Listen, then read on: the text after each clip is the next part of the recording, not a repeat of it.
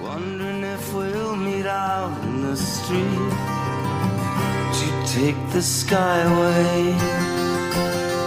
It don't move at all like a subway. It's got bums when it's cold like any other place. It's warm up inside. Sitting down and waiting for a ride beneath the skyway. Hey everybody, welcome to Reporting as Eligible. I am game show host Paul Noonan of Acme Packing Company and the Shepherd Express. Hope everybody enjoyed that. We just finished losing to, honestly, one of the worst teams in the NFL, and certainly with the worst defense in the NFL. And everything went wrong. So to help me go over everything that did go wrong, which is kind of the whole game, are two people who didn't pay that close attention to the game, which is the attention it deserved. First, in Urban Wauwatosa, we have... Hey, it's J.R. Radcliffe, trending sports reporter for the Milwaukee Journal Sentinel, and factually, I'm watching baseball as it is Game 7 of the NLCS.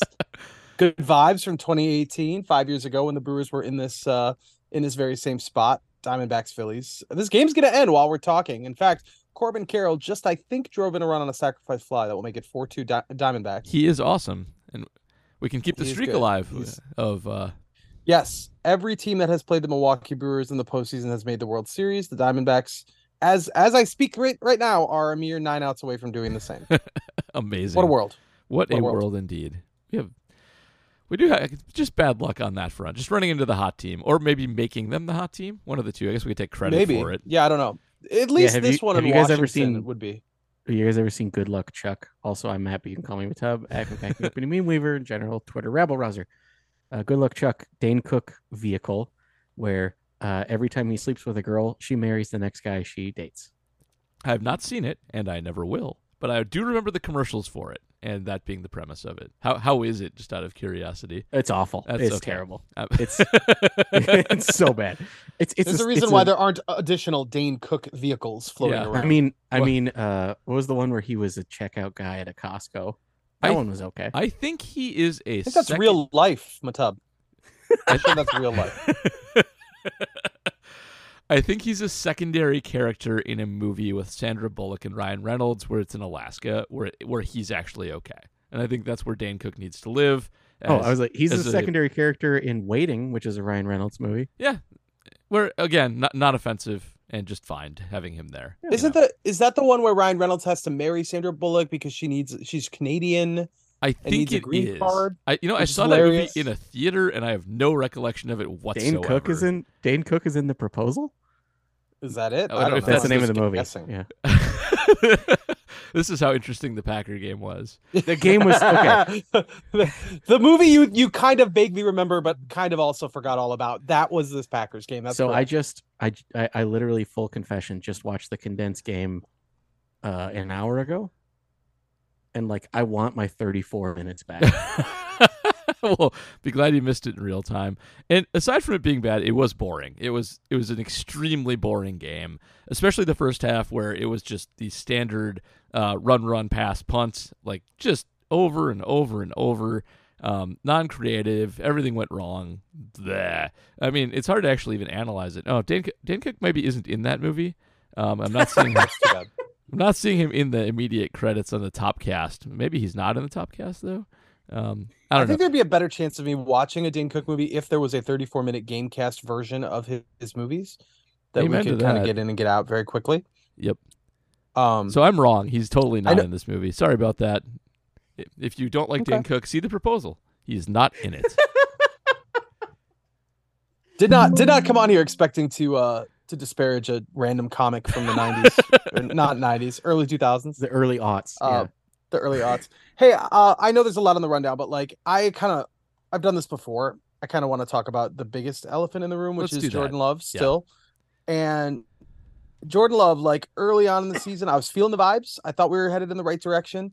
I know that you need people in evaluating need to give a guy time. Obviously he's got all young weapons. He's only been doing this as a starter for 6 games, et cetera, et cetera. But between the urgency that comes with NFL contracts and the need to know exactly what's going to happen sooner rather than later, especially at the quarterback position, I feel like you can't really wait. And his 2 touchdown passes in this game were both extremely lucky, in my opinion. Yep. It's a tip drill, and it is a ball that was a 50-50 possession that, yes, the Packer came down with it, but like that could have easily been bad. Everything is underthrown. Yeah. If Lance Easley or Gene Sarator would have been calling it, it would have been an interception. That's right. Apologies That's to right. Gene. Sarator Gene was apologized. Gene was a mensch today and apologized for it. So sorry for the light rip, but in the moment, it would have been. I realize he's going to get better. But I don't think he's going to get better fast enough. Or if he doesn't, I don't know. Is the tip touchdown really his fault? I don't. I think we had a big argument with this one in the back end with Archon leading it was a bad throw. I went and watched the L22 on it and froze it at the exact moment it hit him in the hands. That is Romeo Doubs' fault. It was right between his hands, right in his face mask. It was not behind him. He should have caught it. That is a fine throw from Love. Maybe a little hard. Okay. But yeah, so the only argument I've seen that actually makes any sense is like, hey, put some touch on it there, Jeff George. Yeah, which is fine, but I thought like you got to catch that. Which is like we can get into all the other people who aren't the elephant in the room, like Romeo Doubs, who also sucks. But yeah, JR, you are fundamentally correct. The bottom line is whether they like it or not, they don't have that much time with Jordan Love. They have at most through next year without giving him more money and time. And part of the sitting and developing thing is that you should be able to tell pretty quickly. And I know, like, I don't like bringing up the Aaron Rodgers comp because I did it today on Twitter and got yelled at for 4 hours. That was stupid. My bad on that. But, like, he hasn't really flashed too much that's impressive so far. And I think that's the big thing. You could overlook a lot if he was like hitting cool deep balls every once in a while, or if he was like scrambling and creating big plays, or if he was running the offense really efficiently, like if he was like Brock Purdy and hitting 70% of his lame-ass short passes.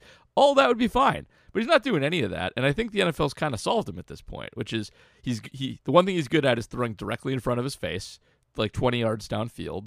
And if you cover that specific area of the field and make him go outside or short or deep, he just can't do it. Like, just those throws are bad. And over 4 years or 3 or whatever it's been, you should be good at one of them. Like, you should have been working on mechanics on short stuff, or developing something other than the game he brought with him from college. And that's not what this is what he was in college. It's what he is now. I see no evidence that he's developed over these first 6 games. It's bad. It's bad news.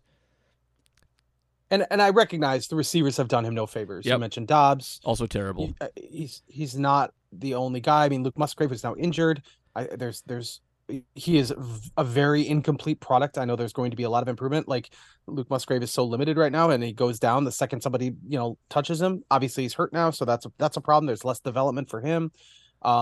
I think I might trust Ontavian Wicks as much as any receiver to pass the ball. He's the best receiver on the team and the best quarterback on the team. That is correct. Yes, that's not good. That's not good. Oh God, it's so bad. So, like, I realize you can't do the full evaluation, but they also, like you said, they're going to have to. They have to come up with they have to know what comes next at the quarterback position, because it's going to inform what they do in the draft. It's going to inform what they do with contracts. Yeah, and there's a lot of season left, and it's just right now with him at quarterback, I think there's an argument that the Packers are the worst team in the NFL. I don't think they are, but they are way down there. They're way down there. With Carolina and Arizona, and you see Minnesota beat San Francisco on Monday Night Football. And it's like, we're running out of teams that the Packers are actually better than. Yeah, Minnesota's frisky. And it's Arizona, Carolina. The Giants are awful. There's not a lot more than that. I'm missing somebody I know, but we should also delve into the receivers really quickly. This is a rich tapestry of badness. I used Cornucopia of failure as the rundown lead-in. Whatever mix of bad you want.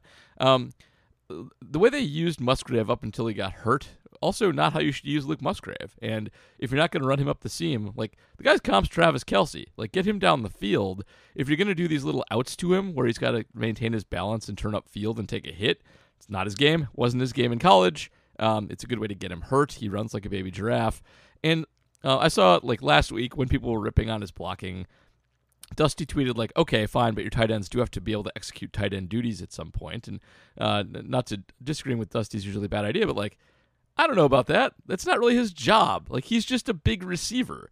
If you wanted that guy, draft Sam Laporta. I don't remember if he went first or he might have gone before, but, like, use Tucker Kraft there. Like, you have guys who can do that thing halfway decently. Like, the way they use Musgrave is dumb, and that's a LaFleur problem. That's not a Love problem, or it's kind of a front office problem. Agree on that kind of thing. I love throwing to your big old tight end short of the sticks and asking him to turn up field and get a first down. He never gets yak. It's such a dumb play. He did in this game. He managed to actually do that for the first time this season. Yeah, because he was uncovered against the worst defense in football. And while he still had to dive. Yeah, while we're on the subject, I've got Christian Watson diagnosed as well. So a lot of tape floating around of multiple Packer receivers being in the same area, basically running out routes together in tandem like they're holding hands.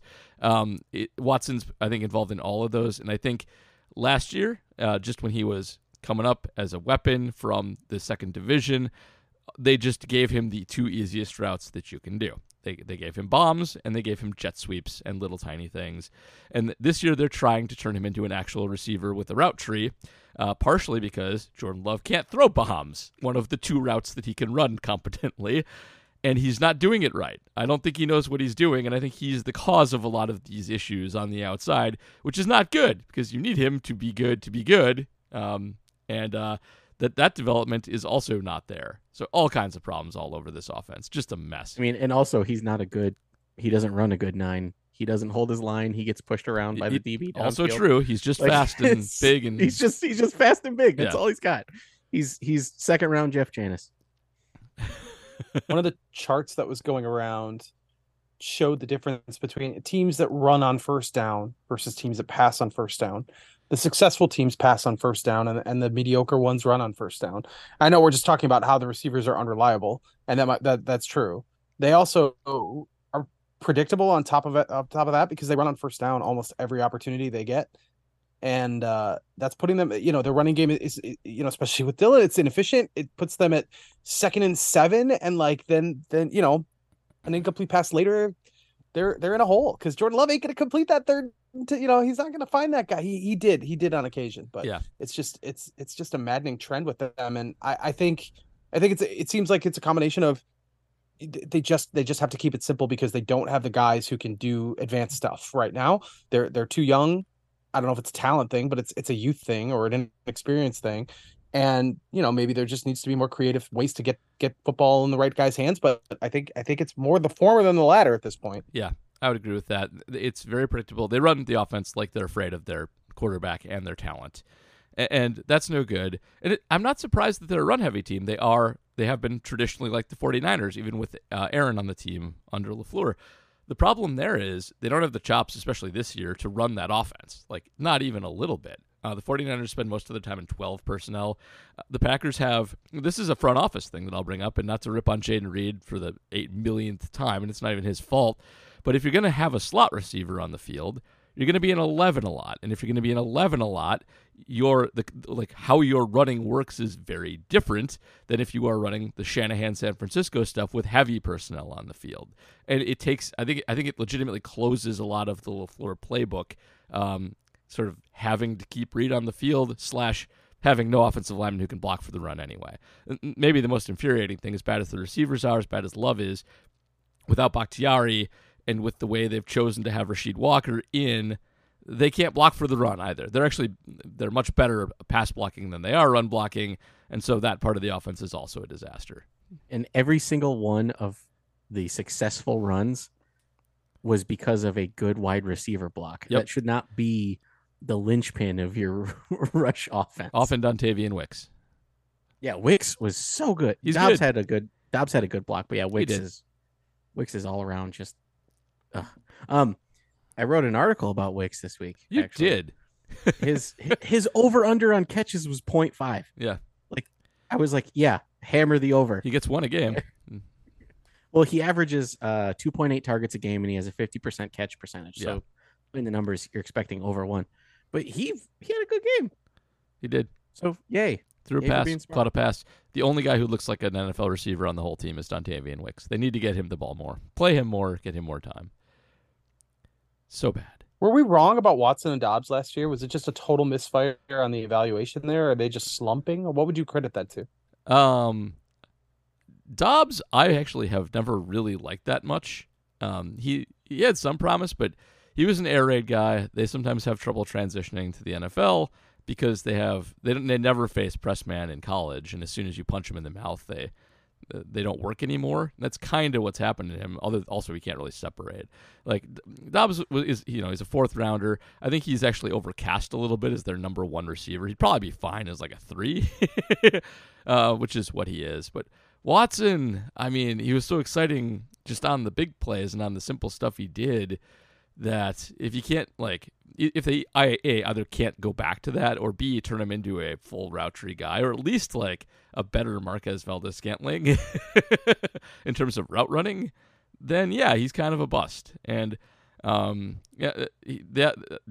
upside is there with him. I feel like you can still train him to be good, but I think we're going to end up looking at George Pickens for a while too, who was there were bad receivers between the two of them too. Like there were a bunch of guys who were garbage taken between Watson and Pickens, but Pickens was next up on our draft boards, so I'll just leave that there. Yeah, well, they traded up for Watson too. They did trade up for Watson, didn't they?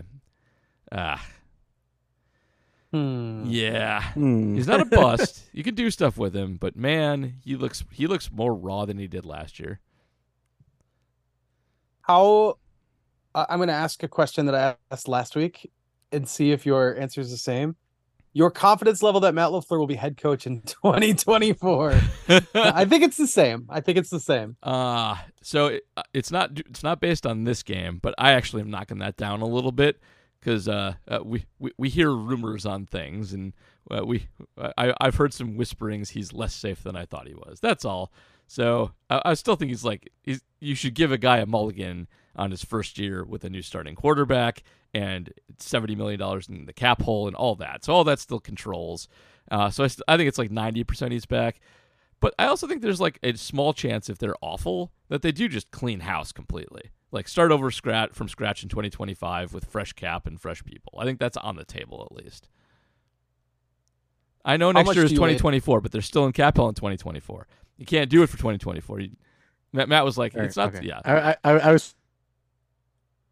Matt is cutting out a lot, but yeah, that's what his facial expression. I apologize. Was complaining about. My roommate won't stop playing Xbox. It's so loud, and he's using all the bandwidth. You got to get him into some. He's like my child. You cannot get him away from screens. Yeah. You got to get that guy hide the remote controls. Yeah, you got to get that guy into like some offline type game, like get him into like an old JRPG or something. Hey, but you know what? Like he lives in Kansas full time. I'm not going to take the only socializing that he gets away from him. All right, fair enough. Good tough. point. So, how much do you lay at the feet of the scheming here? I know. There's been a lot written about Matt LaFleur's script to start games that has not led to points hardly at all. But it like I said, it does seem like they can't be complicated because their youth is constantly on display. I'd cut him, I think, a little more slack if they were more uniformly bad. I think the lack of success on the opening like 2 drives on the scripted plays, especially the last 2 games, isn't great. Like that's when you should have your best stuff. Like you had all this time to think about it and go off tendencies. It's nice he's made in-game adjustments. That's good. But the script being bad is pretty rough, and it makes me wonder if their brain trust on the offensive side has suffered a little more than we kind of think. So he is making in-game adjustments. He's there doing that planning and calling and whatnot.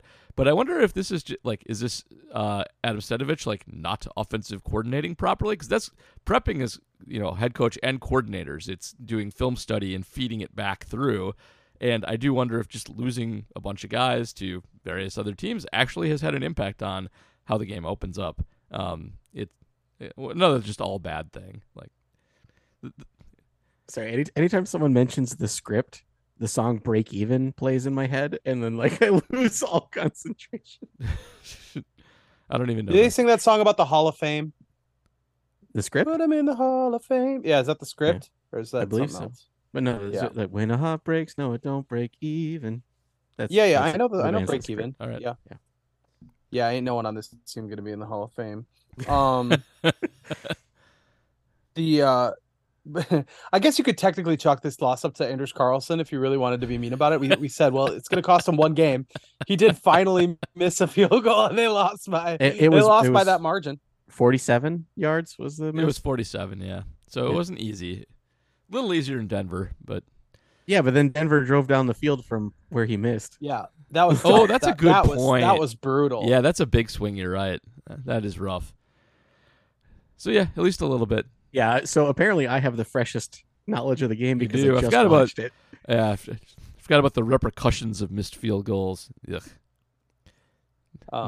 I mean, I would take what Anders Carlson has done this season thus far. Yeah, he's been fine relative to my expectations.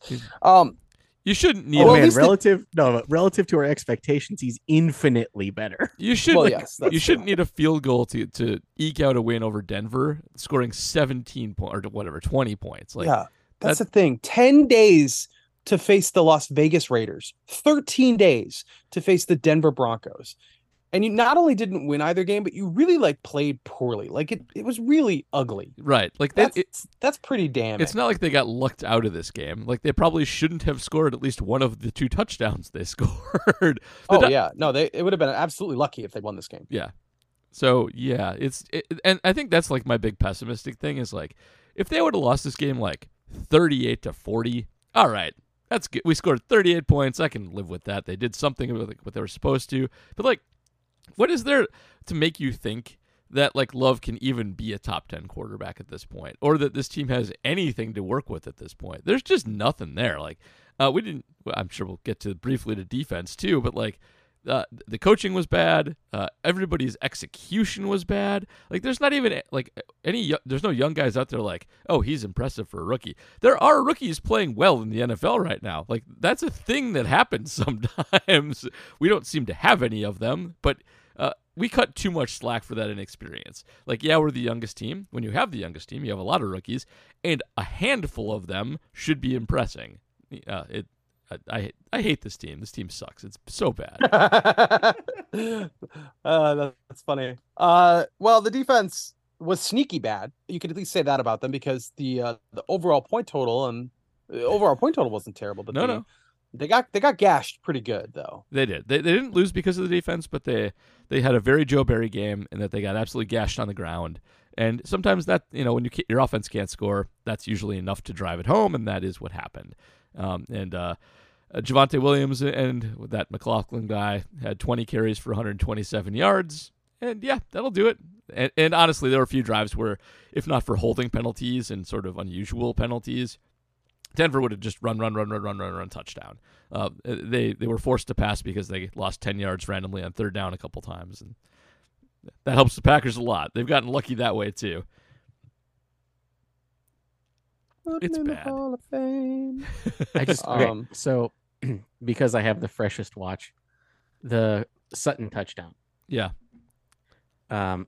It was a combo route pick play, whatever you want to call it.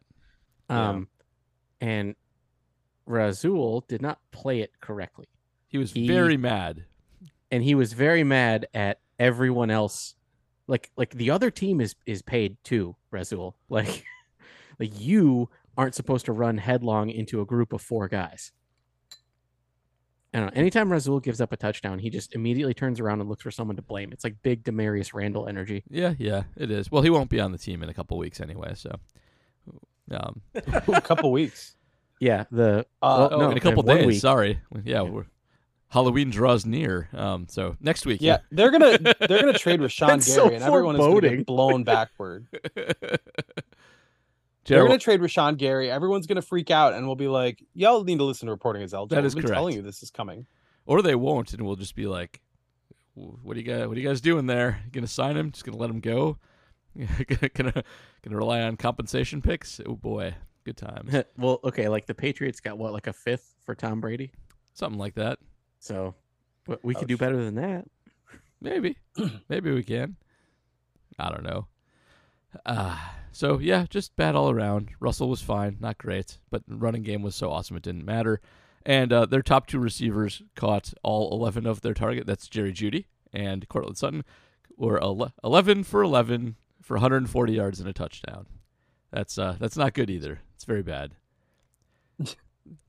Jerry Jeudy, who everyone is trying to get off this team. Yep. This worst team in the NFL candidate. Caught all his targets, converted a bunch of first downs. So the only saving grace of this is the sane Broncos fans that I know are really mad. Why is because that? this is going to prevent them from getting one of the top 2 quarterbacks.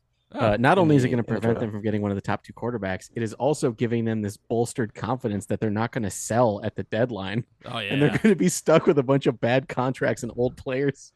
Good times. So, yeah, that lone win probably sets the Broncos back 2 or 3 years. This is a preview for me like 3 weeks from now. Like when they randomly upset somebody that they shouldn't and we're out of the Drake May running.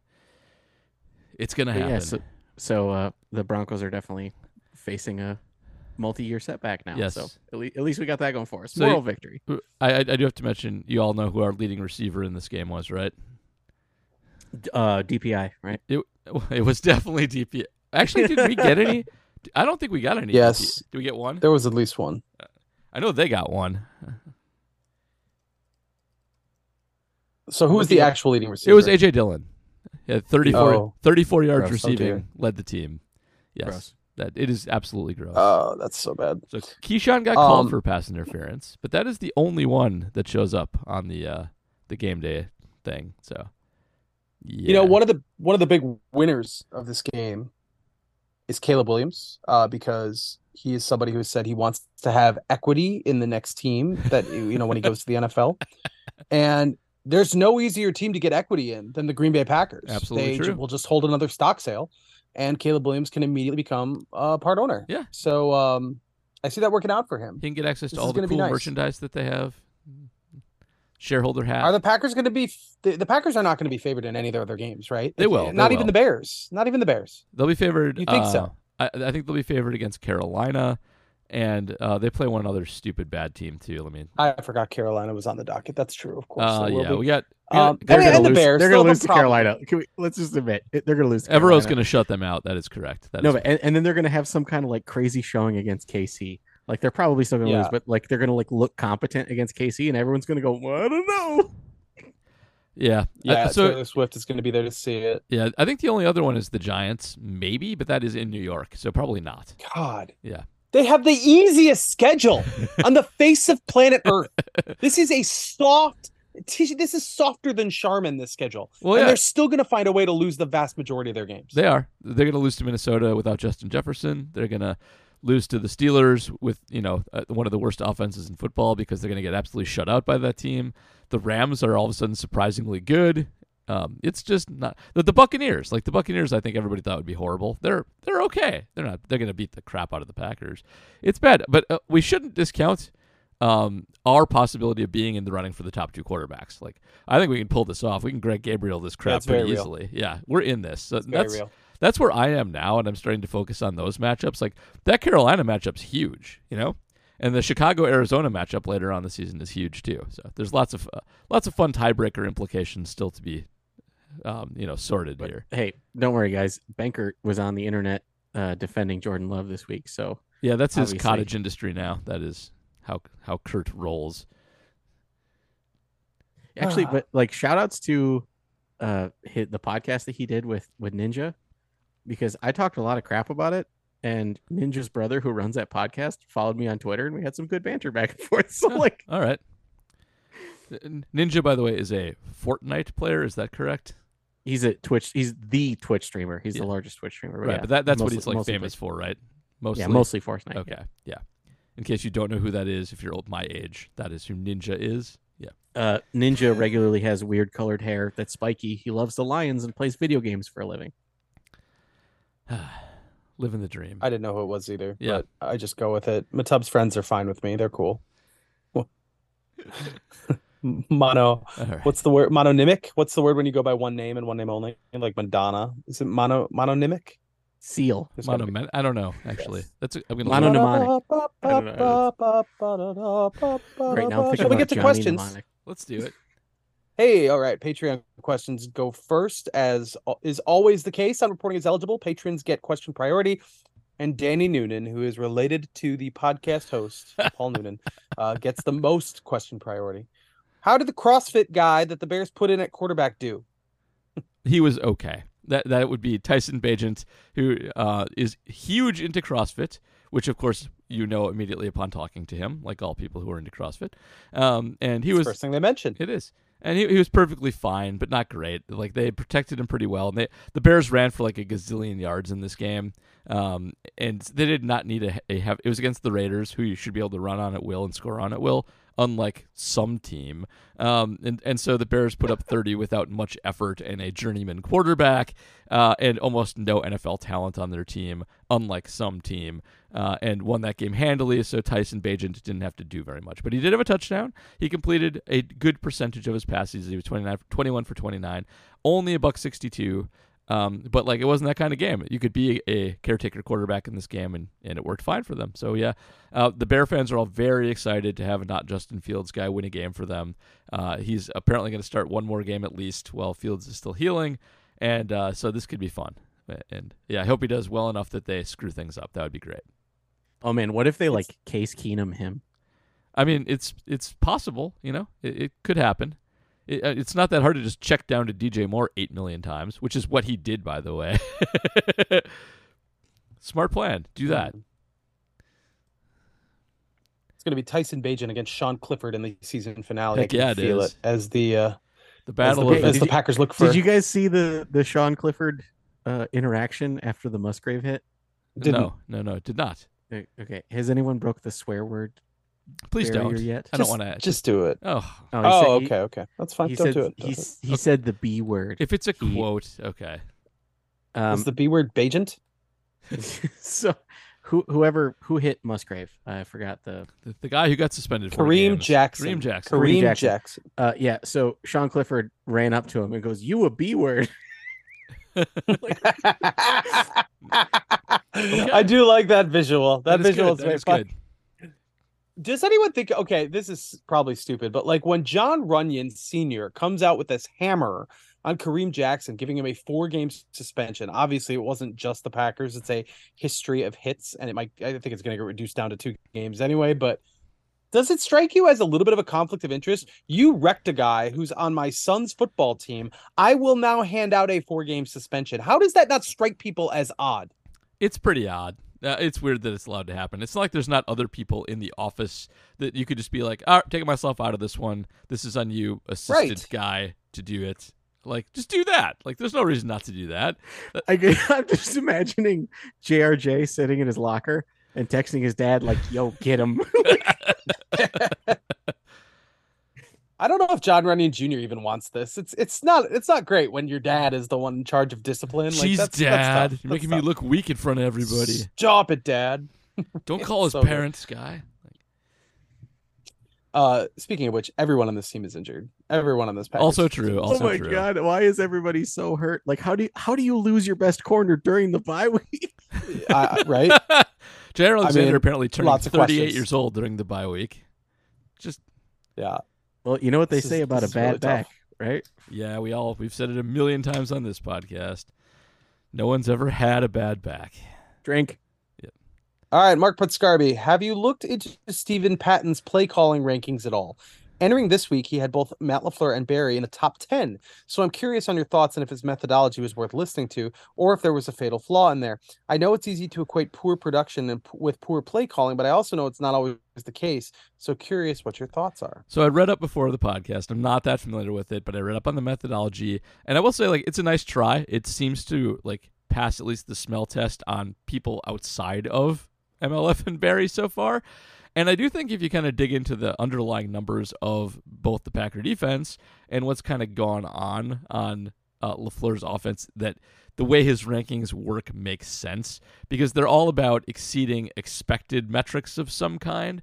And Jordan Love, who is kind of the offense to a large extent, he is like exceeding PFF grades and CPOE and stuff like that. So he like his EPA production is better than his underlying metrics.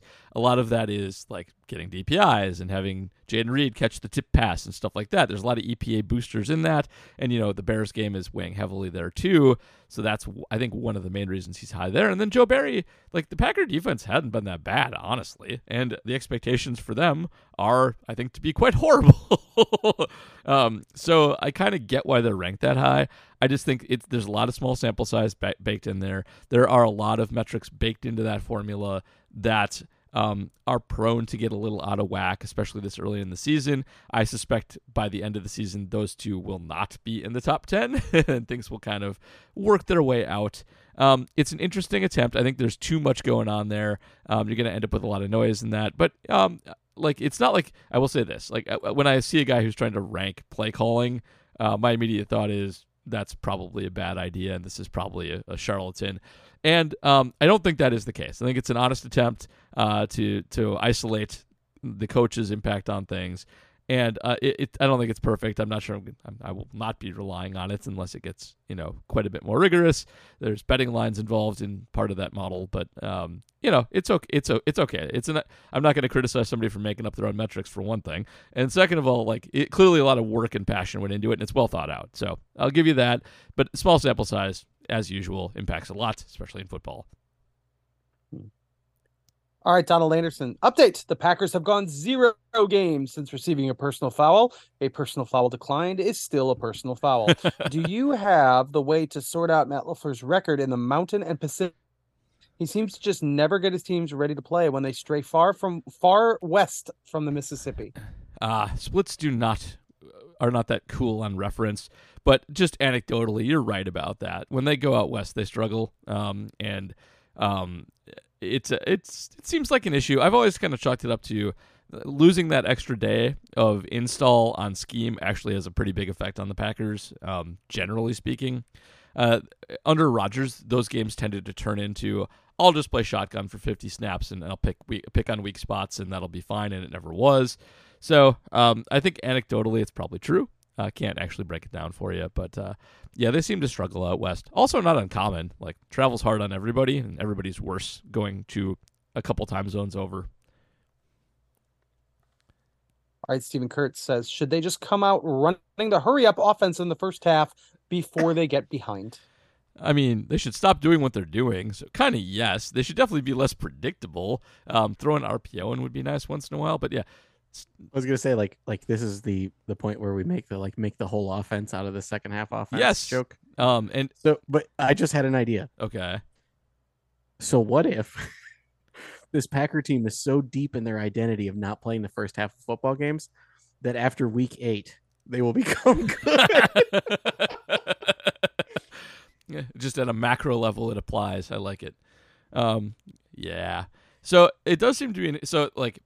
Luke Musgrave, no, the other one. Tucker Kraft had a quote about their success in adjusting after halftime, and that those adjustments do happen, and they've been better for that. And it was very much a let's make the first half out of the whole game kind of thing.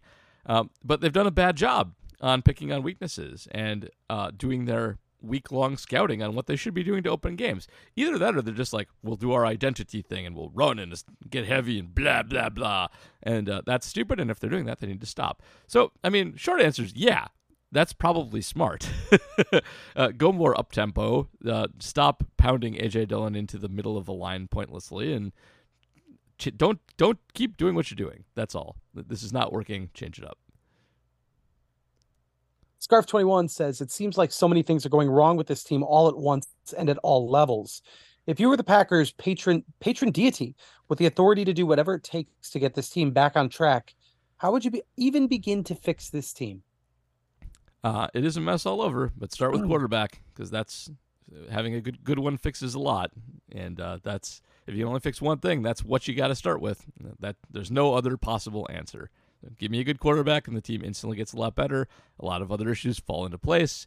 They'll still be inexperienced and make inexperienced mistakes, but that's always going to be the answer in football. I would give him alternate jerseys. But he's talking about like being able to just wave a magic wand and change all the things. Well, sure, but he's talking about where to start, because obviously, if you change all the things, you make this the 2010 Green Bay Packers. Or the 2011 Green Bay Packers. Yeah, I mean, more like it. You make this the 2014 Green Bay Packers with a different coach. All right. I mean, if I could fix just everything, then that's not a question, So I think the 2014 team would dog walk the 2010 team with better coaching. Maybe, but again, you got to fix. I assume you have to leave some parts of this team in place for the question's sake. Now change one thing. So you get a new president who wants to make a splash, who then changes the whole team. How's that? All right, fair. But anyway, bottom line is it's quarterback. I would bring in alternate jerseys. It's time. Hell yeah, absolutely. That's a great idea, JR. What one thing would you do? That's awesome.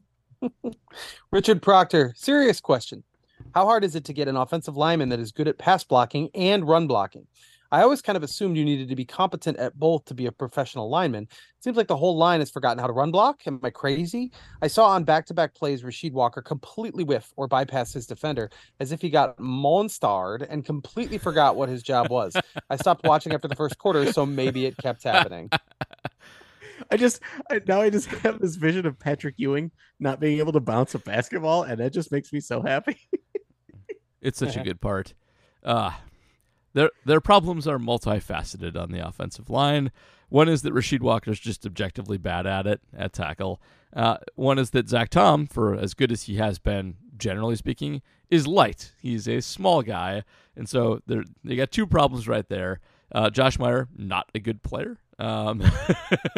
Did you guys see Jenkins whiff on that? He was bad on that. He had a bad game, and yeah, boy, did he get blown up on that play. What the hell? So basically, Aaron Jones had it was like a sweep left that got blown up 3 yards deep, and Elton Jenkins just full on just missed. It wasn't even a whiff; it was an air ball. It was bad. It was really bad.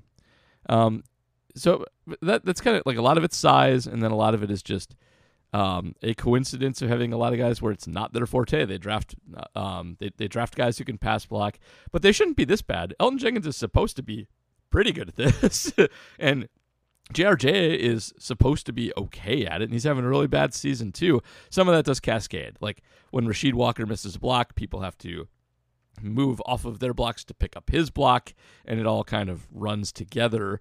But this is a line that's not designed for pass blocking, that's lost its people who are good at both in Bakhtiari and, I guess they're one guy. But yeah, you're supposed to be competent at, if you're good at one, you're supposed to be okay at the other one. It's weird that they do have these big splits, and it's, not good for a team that actually wants to run the ball more than average. It's not well put together. That's one thing about this Packer team. They're not well put together. They should have a tight end that can block better. They should have fewer resources devoted to slot. They should have more linemen who are good at both pass blocking and run blocking, even if they're a little worse at pass blocking. And they got none of that. It's not a good job putting this thing together. We should bring the front office into this a little bit. If you're going to have this scheme, you need to put different players into it to make it work effectively. Richard Proctor also says, request, since we now have to care about college quarterbacks again, yeah. Paul, what quarterback stats should I care about? I'm assuming not counting stats of any kind, but should I care about ADOT and EPA and CPOE? You don't have to explain what those are, but which ones should I care about? You should care about QBops. You actually should care about QBops. If you can get EPA, Godspeed and bless you. And it's maybe it's out there and you have to pay for it, but I can never find it. So that's a good one, and that's even that's going to be a little flawed in college, but completion percentage is just a good starting place. If you're bad at that, you're probably not going to be a good NFL quarterback. Completion percentage plus throwing the ball down the field is better, and then you really do have to look at strength of schedule too. If I know a lot of people are high on JJ McCarthy right now, Michigan's quarterback, decide that he might be stealing signs, but also besides that, Michigan has played one of the worst schedules in college football. Their strength of schedule is 117th, and Big Ten quarterback behind just an elite offensive line with good receivers is going to tear up the 117th hardest schedule in college football. It gets harder later on, but that does matter a lot. I think that's kind of the Zach Wilson rule.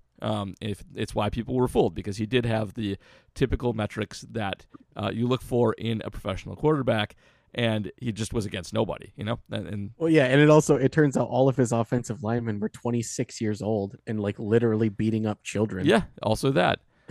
So it really, like, QBops is simple, but it works really well. CPOE, if you can get it, is also fine, and usually PFF does publish that, which is just completion percentage over expected. You got to be a little careful with it because you can kind of spam it if you're a check down artist a little bit, but really just high completion percentage plus high yards per catch. ADOT there, if ADOT as a component there is fine, but not by itself. And then you do need a guy who has at least a 45 to 50 grade arm. And that's honestly one of the hardest things to tell. Arm scouting on college quarterbacks is awful. It is terrible. Go Google Michael Penix Jr. arm strength right now. You will get scouts that say it's one of the worst in football. You'll get guys describing it as elite. And the combine throwing drills don't tell you much of anything. So you got to just watch how hard they throw in games and kind of do your best to figure out if it's good or not, and that's as far as it goes. But I'll tell you, a study done by Football Outsiders like 20 years ago now, completion percentage is like the single best predictor, and you got to make some adjustments for, if do you have all-star wide receivers, are the defenses you face bad, are you throwing it down the field or not? All those are like sub-factors. But if all those are there, those guys are almost always good. And if you don't have a high completion percentage, like Jordan Love, you're almost never any good. And the only real exception to that's Josh Allen. If you're hunting unicorns and want to go for another Josh Allen, fine, but it is not a winner's game. Bryce Trozen says, I don't understand the fascination with the red zone fade route. Same. I don't think anyone does. I don't think it worked. I don't think it's worked once this season, and the sample size is larger. Should they scrap this play? And if I'm allowed a sub-question, Collective Soul and Fuel are playing a free show here in 2 weeks. Is this a JR-approved 90s bill? Okay, let's start with the latter question. It's 100% approved. I have seen both acts technically in the past year. In the case of Fuel, it was merely former lead singer Brett Scallions playing, oddly enough, with the band Sponge, another 90s staple. Oh, rare. They were playing wonder. a free concert. They were playing a free concert next to the bakery down the street from my house. It was an actual thing that happened. I had a great time. It was probably my favorite concert going experience. I also saw Collective Soul at Summerfest. I did not think they were good. The review in our very newspaper indicated otherwise. I was a little confused, but I am a fan of the band. I'm a fan of Ed Roland. Don't know if they, have their fastball anymore, but I 100% give my stamp of approval to that 90s bill right there. So your description of Fuel reminds me of when I saw Another Animal open for Alter Bridge. You ever heard of Another Very Animal? Good. No. I have actually, yes. So they are the musicians from the band Godsmack and the lead singer from Ugly Kid Joe. Oh, wow. Yes. How's that for a combo? Ugly Kid Joe with an incredible version of Cats in the Cradle that I feel like was really underrated in its moment. They had their big song was I Hate Everything About You, which is not good. No, before 3 Days Grace song had a song called I Hate Everything About You. Terrible song. But yes, the guitarist for Godsmack is very highly regarded as a musician. And I always found that puzzling because like they're up there singing songs like Crying Like a Bitch. And you've got this guitarist playing this incredible stuff, but then also like singing along to these god awful lyrics. I mean, that is okay, why, but my lord, that is why Alter Bridge is awesome because Creed was full of very good musicians and Scott Stapp. Yes, and so they kicked out Scott Stapp and they went and got Miles Kennedy and they made a good band. Who can absolutely wail. Yes, Alter Bridge songwriting not elite, but still everything else great. Yeah, Mark Tremonti has his own signature Paul Reed Smith guitar, and PRS's don't pick bad signature musicians. So yeah. By the way, that bakery is the Bridesmaids Bakery, correct? For me, the one down my house. Yeah, it's a Rocket Baby. Yeah, is the name of it. Is that? I think that I'm pretty sure it's the Bridesmaids Bakery. What does that mean, Bridesmaids Bakery? So to bring this back around to chick flicks and to the movie Bridesmaids, which is set between Chicago and Milwaukee. I'm fairly the main character owns a bakery that has gone bankrupt, and they walk by it several times, and I'm 99% sure it's that bakery that is the stand. No, I don't believe they did any principal filming for that in Milwaukee. They had overhead shots. I don't believe anything was shot in Milwaukee. I know it was set in Milwaukee. Yes. I know that, yes, but I don't believe there was any filming that took place here. Well, when we were dating, my wife lived next to the pizza place from 30 minutes or less. So there you go. Well done. Well done. What was his other question? I mean, the former question is red zone fade route. We did have a game winner red zone fade route this year.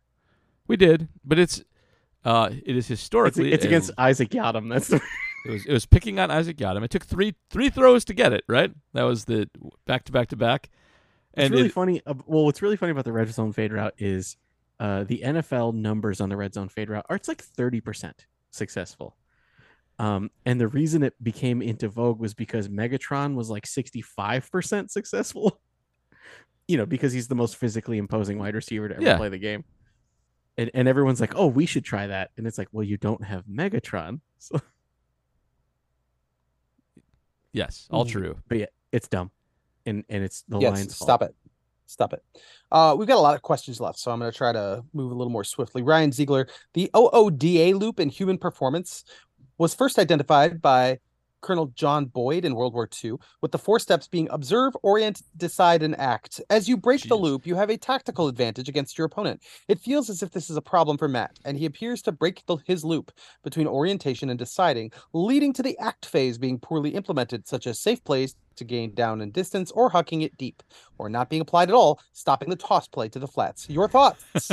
This dude seriously just hit us with a talk about question where he was the one doing the explanation. Yes, a lot of World War II, some theory, some military theory. Interesting. Yeah. I got lost halfway through the question. I was thinking about the Fuel song that's in my head. I think generally speaking, their project planning seems to be lacking a bit, and there's an execution element to there, and there is definitely a planning element there. There seems to be a lack of faith in the plan by some people. So, however you want to describe that, I think that's pretty right. I'm sorry, Paul, you were just this side of corporate speak doing that. It was a corporate speak question. But you got to be like, they really need to leverage their synergies. It's a good question. Our question askers are really good. Yeah. They're having some fun. I appreciate that. JD, if Aaron Jones is not healthy enough to play more snaps than 23, should they even bother playing him? Just sit him until he can play the majority? Sub question with all the run, pass, punt in the first halves lately. I feel like I am in a time warp to my early days of Packers fandom watching Lindy Infante's offense. Why does Matt LaFleur suck now? It's all the Rich Tapestry. He sucks because he's limited by his personnel, but he also is not creative enough to figure out how to work with his personnel. So it's poor. It's painful to watch the old 80s offense. It really is. And Aaron Jones has been playing fewer snaps than A.J. Dillon for quite a while now. They definitely save him for like random big plays and have him out there as a receiver sometimes. And so it's hard to say yes to that question. But if you can't go like at least 50-50, what are you doing? They have Dillon out there way too much. And I know they value his pass blocking, which... Ugh. But, Aaron Jones is not playing nearly enough for the guy who is clearly the best player on the offense. Like, it's pretty silly. If you're trying to win... Well, so, what was the stat that was going around? It was like he's played in 88 games or something, and he's had 20 touches in 17 of them. Yeah, that's it. And he gets hurt a lot, It's not but also, he's going to be the youngest 30-year-old back in the history of the NFL. He is. He's going to... they're doing... damage control on his usage. They at some point you got to run the guy into the ground, man. They're saving him for the playoffs. Yeah.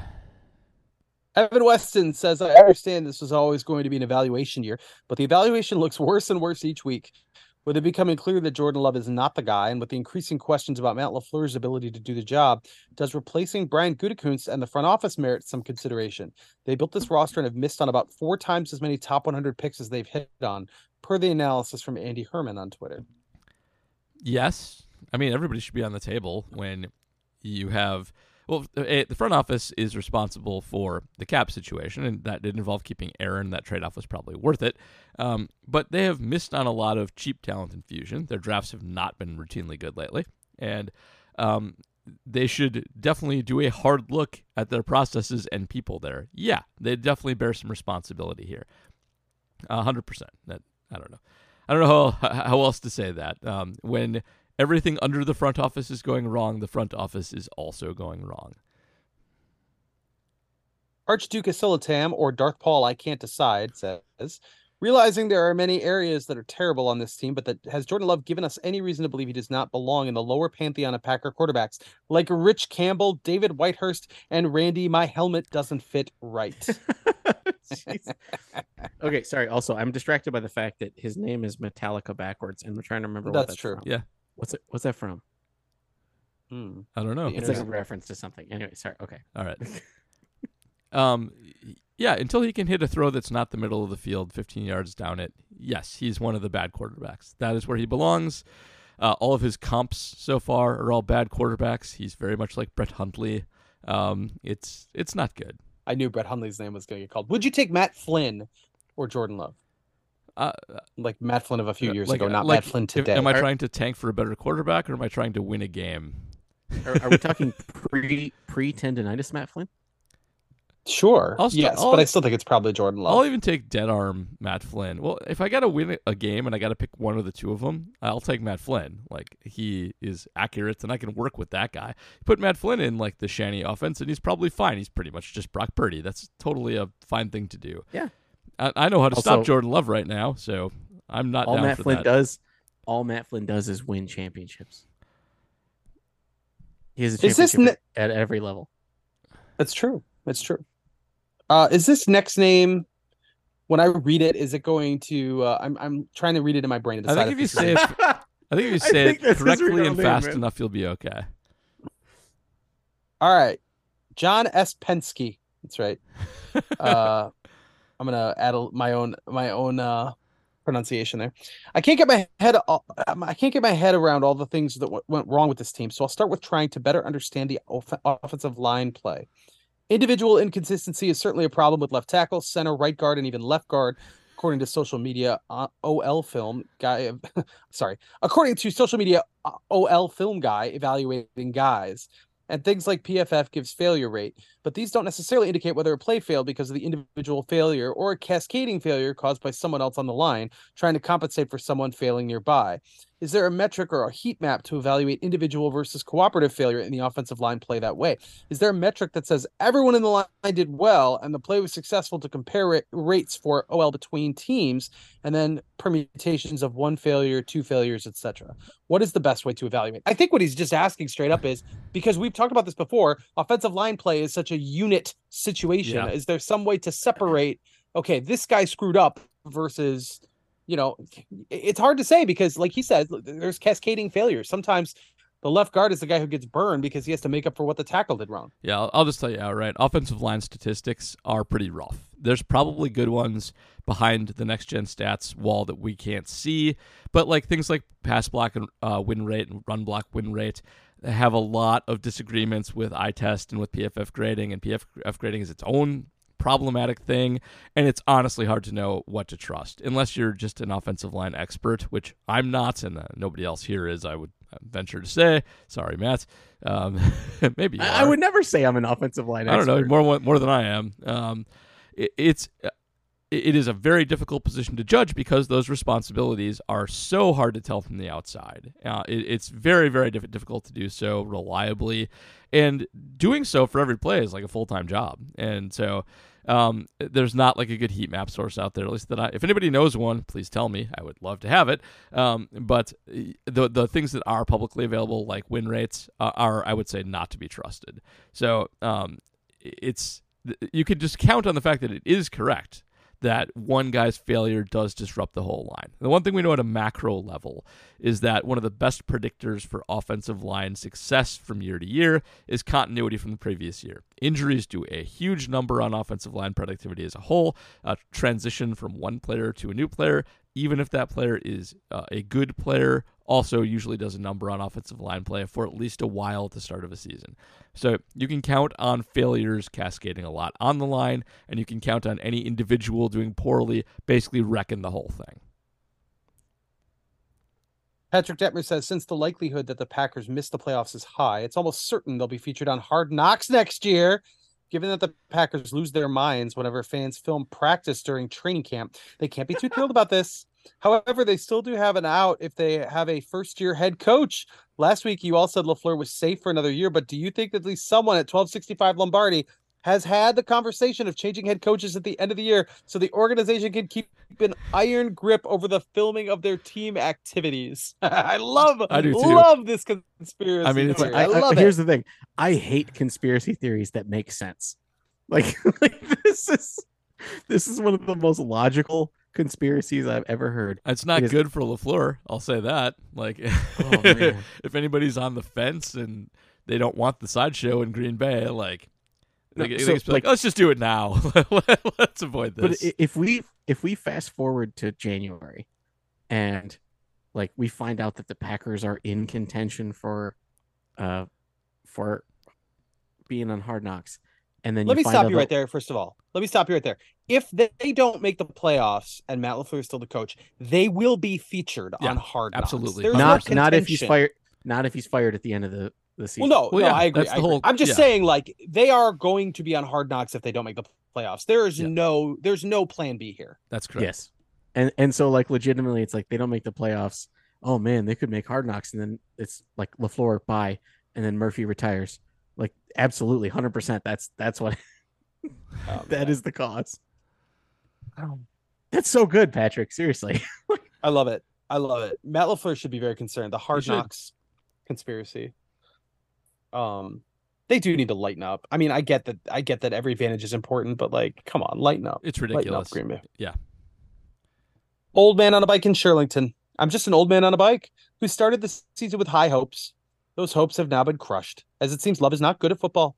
Is there any hope for Love, or can we now close the book on this chapter and refocus our attention on Major League Pickleball while we await the draft? If Love improves his accuracy at this point in time as a 25-year-old, it would essentially be unprecedented in the history of the NFL. So, oh man, he could maybe be good in a different way if they start hitting bombs down the field. But yeah, you've all seen him throw a bomb. You think that's getting a lot better? Because I sure don't.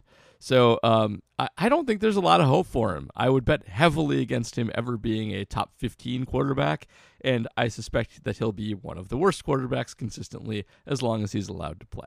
So, yeah, not a lot of hope on this end here. Well, like the 80s sensation Roxette once said, it must have been love, but it's over now. That's deep, Matub. Thank you. Yeah. I believe they also said she's got the look, for whatever that's worth. What was their other big hit? Roxette. They had another one. Joyride. Come for the Joyride. That's what it was. Mattingly Sideburns. I've come to the conclusion that the 2023 Green Bay Packers are a bad marriage between a coaching staff that cannot teach execution effectively and a front office that only drafts uber athletes and doesn't seem to value players who have shown the instincts or technique needed to be consistent playmakers. Given this broken draft and develop system, over under 1.5 of the following have their current job by week 12 of 2024. Goody, LaFleur, and Love. I think Love, they're checked out in by then. I think they're evaluating other options by then. Even if they don't get one of the top two this year, like they'll almost certainly take a quarterback, and they'll probably still have Clifford around. So they'll be 2024. They'll probably still be bad, and week 12 they'll probably be trying guys out. If they're still bad, I suspect LaFleur is gone too.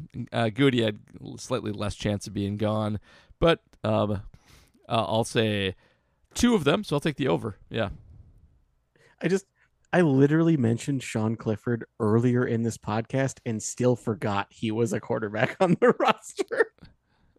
He's just like, I don't even object to them having him because they needed a backup, but he's just not. He's not an NFL quarterback. Sean Clifford is as old as me and probably throws the ball as hard as I do. That's correct. Yes. Gets in the face of Kareem Jackson, though. You love to see it. Cheese Cavarici says, what happened to our offensive line? I thought they were looking like one of the best lines in the league preseason. I know left tackle is an important position on the line, and with Bakhtiari out, we're going to be at a disadvantage. But who would you guys start at left tackle if it was up to you? What would your starting line look like? I know we'll get ahead of ourselves a little bit here, but it is weird that Yosh Nijman is persona non grata because he's probably part of the best line they can put out there. And part of this is just, aside from Bakhtiari, who is at least, we all thought this injury is weird, and I'm not surprised he's out. The Elton Jenkins collapse has been a big problem. If they could have just slotted him into left tackle like a lot of people thought they would, and he just provided average protection, this wouldn't be that big of a deal, but his crashing has been rough. And then whatever they think they see in Rasheed Walker, I don't. And that's where I would start. I would take him out. And it's hard, though. Like, with Elton not playing well, I don't know what you do. Maybe I stick him at center and see if he can get himself back to normal by playing some center, which he did in college. I still like Runyon at guard. I think he can be fine there. Tom's good. Like, that's the one you can actually count on. But Royce is, I mean, part of the problem with Royce is that's where you start to run into issues. That's where you hit your depth, and there's not like a guy there to come in there. We banty about Sean Ryan coming in once in a while, but like that guy sucks too. So that other guard problem is the big one where I don't really know what to do there. Kate's Time 7 says the Green 19 pod reported AJ Dillon saying he's not hitting the panic button yet. Tom Silverstein then mentioned he doesn't know what panic button there is to hit. I'm afraid Spoon nailed it. I have 2 teenage daughters, so I know what a panic button looks like and I feel like I hit it all the time. Between injuries, weak game plans, and missed assignments, the front office must not know what they've got, much less what they do about lousy play. If there was a panic button here, what does reporting as eligible think happens when one hits it? Just all laterals all the time. That would be awesome. What if we built the offense on hook and ladder? That's right. That's it. There was a good hook and ladder in the Wisconsin game. I feel like we should mention. Yeah, against them. Against them, right? yes. And against as a them. means of nearly allowing Illinois to steal that game right back. Yeah, yep. Very Good job, dramatic Illinois. stuff. Well executed. Well done. Yep. Didn't end in a touchdown. Sad. Dutch Boy 5. So everyone is asking the same question I have. Is the problem Matt LaFleur or Jordan Love? So I have to ask something different. What say you? Cheese curds or mozzarella sticks? Not sub question. Is Watson a bust pick? Not yet. Cheese curds with a bullet. Like, I'm a mozzarella sticks guy. I will say I've overdone it with cheese curds in Wisconsin. Yeah, that's fair. I do think there's a lot of variance that comes into this question. So I'll go generally cheese curds if they're beer battered. Both are worse if they're breaded. The Saz's mozzarella sticks are just perfect, and that's probably what I go with. Oh my God, they are wonderful. Yeah, and wonderful. So for me, I understand the apprehension. Like a bad mozzarella stick is better than a bad cheese curd. I disagree with that. You don't think so? No, really? I'd rather have a bad cheese. I mean, I'd rather have a good thing, but bad mozzarella stick is just a lot of bad. You know, it's a big hunk of bad. Cheese curd, you're over with it right away. You can move on to the next thing. But I guess I have never had like what I would consider a straight up bad mozzarella stick because they're always like they're from Gordon's Food Services, and you either cook them correctly or you don't. Man, there's a lot of bad mozzarella sticks out there. That's true. Is Watson a bust? Yes. I don't think so. I think it's too early for bust. Like, we saw them get production out of him. I think you need some creativity there, and maybe realize his limitations and use him for what he is. Does he have a carry this year? Like, I think he has. He doesn't have a touchdown, but I think he has a carry. Okay. But I feel like not enough of that is going on. Like, they seem to use other people on jet sweeps and just try to use him as a normal receiver, and that's just not a good way to use him. They need to adjust their thinking on this, and it's hurting them. So let's see. Where's Christian? He has 1 carry for -5 yards. That is the extent of his running on the air. Danish Cheesehead says, can you please rank the following 3 statements from most to least ludicrous and discuss why? A, the offensive line is good. The bad run blocking doesn't matter. Just go empty as running is inefficient anyways. B, next year, draft some new rookie wide receivers who can actually run correct routes and catch in traffic. C, Kyle Shanahan would have made the Packers a 12-5 team. D, if Brock Purdy had started instead of Love, Packers would by now have a winning record. Those are all ludicrous. Yes. So they don't have the personnel to run the Shanahan offense. That's starts up front. They can't run block. They can't power block. They have like light offensive linemen, which is not how that team operates. Brock Purdy is just a guy, and without the Shanahan offense, he will not be successful. Rookie running back or rookie wide receivers. B is probably the least ludicrous, I think. You don't want to fix the problem with young receivers with other young receivers, but I don't feel like this is a great group of young receivers. So maybe, and the O-line is garbage, and you can't just go empty all the time. Like, that's the thing. Well, no, but here's the thing though. So like A might fix some problems because you have air raid wide receivers. So just run an NFL air raid. I guess. Okay, fair. That is fair. Your offensive line is actually set up to run air raid better than anything else is. Yeah, okay. You have sold me a little bit on there. Like Watson as an air raid receiver probably works a lot better than whatever this is. Dobbs obviously does, and space underneath for Reed also probably does. So yeah, that on board with it, even though it is kind of crazy. It's ludicrous and absolutely wouldn't work, but it actually might be the best option. It would be more entertaining. That's for damn sure. Lately, Joel Osment says, given the current roster and assuming all players are healthy, which completely different offensive and defensive schemes would you run to make the team look marginally competent? We just did that one. The air raid in Tampa 2. Air raid in Tampa 2, I think, is the correct answer. I think that's right. With Quay in Tampa 2, I think that's fine. I mean, they have no safeties, so they can't really run anything super competently, but that's a good way to start. And yeah, the air raid, this is like kind of built like an air raid team that's running the Shanahan offense, which is maybe the most concise way that Matt's come up with to say how dysfunctional it is. All right, you're either a smart fella or a fart smeller. Yeah. The Packers losing versus You finally Denver. got it, man. You did it last week. I got it in a last row. week. Yeah. There's a little stumbling. This is your best one. The Packers losing versus Denver right after Las Vegas has me imagining a scenario in which the team ends up bottoming out this year in a way that might suggest the need to clean house. Despite that, I gather the feeling that Packers fans should probably prepare themselves to pump the brakes and only expect significant change after Mark Murphy leaves in 2025. Is my instinct here correct, or do you think he'd ever decide to burn it down and hire a new coach or GM shortly before a new president would have the chance to make that decision? Frankly, there are too many things that could potentially go wrong with this team to really point out any single change that would surely improve things beyond clawing back cap space and getting a better defensive coordinator. Even considering a relatively smaller decision like drafting a new quarterback, if it became apparent Love wasn't the guy, would they be willing to give Goody another chance at a quarterback selection after whiffing on Love, which, as we all recall, was a bold and optically bad decision at the time? Well, okay, so what are the odds that your retiring president makes a Hail Mary play to have a legacy cementing season? Fairly high. Fairly high. Fairly high. Exactly. So I think that the discussion about Murphy retiring is actually more important than everyone's kind of letting on. So I really do think that Murphy attempting some kind of legacy securing change is a possibility. And we do see a complete total shakeup. Yeah. The quarterback thing only becomes an issue if you're not getting one of the top guys in the draft. Like if you're drafting one and you got to pick between the two big dogs, scouting matters. If you have the number two, then you just get the guy that's left over. The thing with Love was like it was a speculative pick that they spent a lot of money on. And that's probably not going to be the Colts have made a living out of having dumb people just have the number one pick in the draft and getting Peyton Manning and Andrew Luck. That's worked out very well for them over time. That's kind of the and also not John Elway.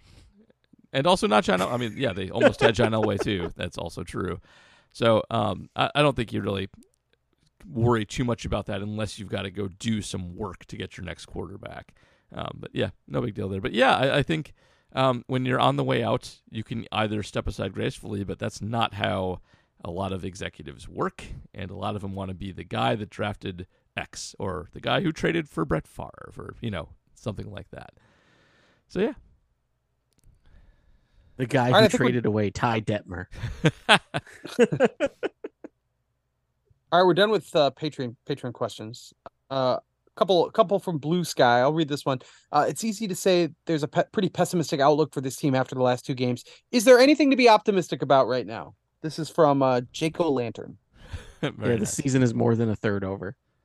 They are in decent position to get a pretty good draft pick. That's kind of the opposite of optimistic, but it's true. Anders Carlson, even though he missed a kick, has actually been pretty good. That's not a bad one. Oh God, the kicker. The NFL season will likely end before the heat death of the universe. Yeah, it's like they've had no good performances. Rasul Douglas has actually been pretty good this year. It's not like he won't be on the team much longer. Rashawn Gary has been good. I don't think he'll be on the team much longer either. So that Quay, he's been pretty good. So there's not nothing. There's some good individual performances, but yeesh, it's not a lot. You get to listen to us every week. Yeah, we come around on Wednesday mornings. Yeah. This one I think we've kind of addressed. Yeah. So this last one's from Twitter. It doesn't actually say I'm sorry, that's Kropak Kuro. Oh, cool. Yeah. Hi guys, two short questions. One, did the departure of Hackett and promotion of Stenovich ruin our offense as a whole and our offensive line play specifically? And number 2, do you have any inside info why Nyman is in the doghouse? The Nyman thing's weird. I got nothing there other than he must not practice very well. Like, yeah, to me, it's just Devontae Wyatt on offense. Yeah, that's what he seems like, is Devontae Wyatt on offense. If you're a Brewers fan, he's Brian Anderson. That's your comp there. And won't find out until he's on a different team and can talk freely about it. But it's weird because I don't think he's worse than everybody else on the line is. Oh, also, speaking of Brewer fans, it looks like the Diamondbacks are advancing. All right. That's true, yes. They recorded the final out a little bit ago. Amazing. The streak lives. Every team to face the Brewers and beat them in the postseason advance to the World Series. And pretty weird. And yeah, we may hang the banner. Yeah, and we may have some brain drain and Peter Principle affecting the team too. That is entirely possible. Like, I'm sorry, Peter Principle? You don't know the Peter Principle? No. That eventually, the Peter Principle is that eventually any corporate employee will be promoted to the level of incompetence. That's the Peter Principle. Okay, I got it. Why is it called the Peter Principle? A guy named Peter invented it, I'm assuming. That's why Peter's name in Office. That's why Office Space Peter is named Peter. He's named after the Peter Principle and a monkey. He's Peter Gibbons. That's okay. Yeah, that's well done. Yeah. So I've worked in places that follow the Peter Principle, and that was exactly what happened. Yeah, it's very common. and I've worked in places where people were allowed to turn down promotions. Like, hey, you are our best engineer. You should be an engineering manager. And he goes, hi, I have severe autism and should not lead a group. And then they're like, okay, you can keep being engineer. And then it was great. Everything was good. Yeah, people should do what they're best at. And if they want to be managers, that's fine. And they're trained for it. And if they don't, then, they should do the job they're good at. It's a good way of running things. So I think we're done. That's it. Yeah, we're done with questions. We're done with Thank questions. The Lord. Thank the Lord indeed. Thanks for all the questions. A lot of good ones as usual. All the different ways we can say that this team is not it. Why is this team bad from this angle? It is. The Peter Principle is actually named after the author who wrote the book about it. Oh, there you go. Named after a guy named Peter. Lawrence J. Peter wrote a book about it. I think the questions are so good because there were a couple that were kind of in the same lane, but for the most part, everyone had a new, fresh way to look at how bad things are. It's really great. Also, they were. And unique. I'm not even kidding. There was. We usually have so many questions that just repeat themselves, and these are. That's what I'm saying. Oh, it's so good. I'm having a good week. It's a good community. We love our listeners. Very nice. Very good stuff. Indeed. We're all sad together.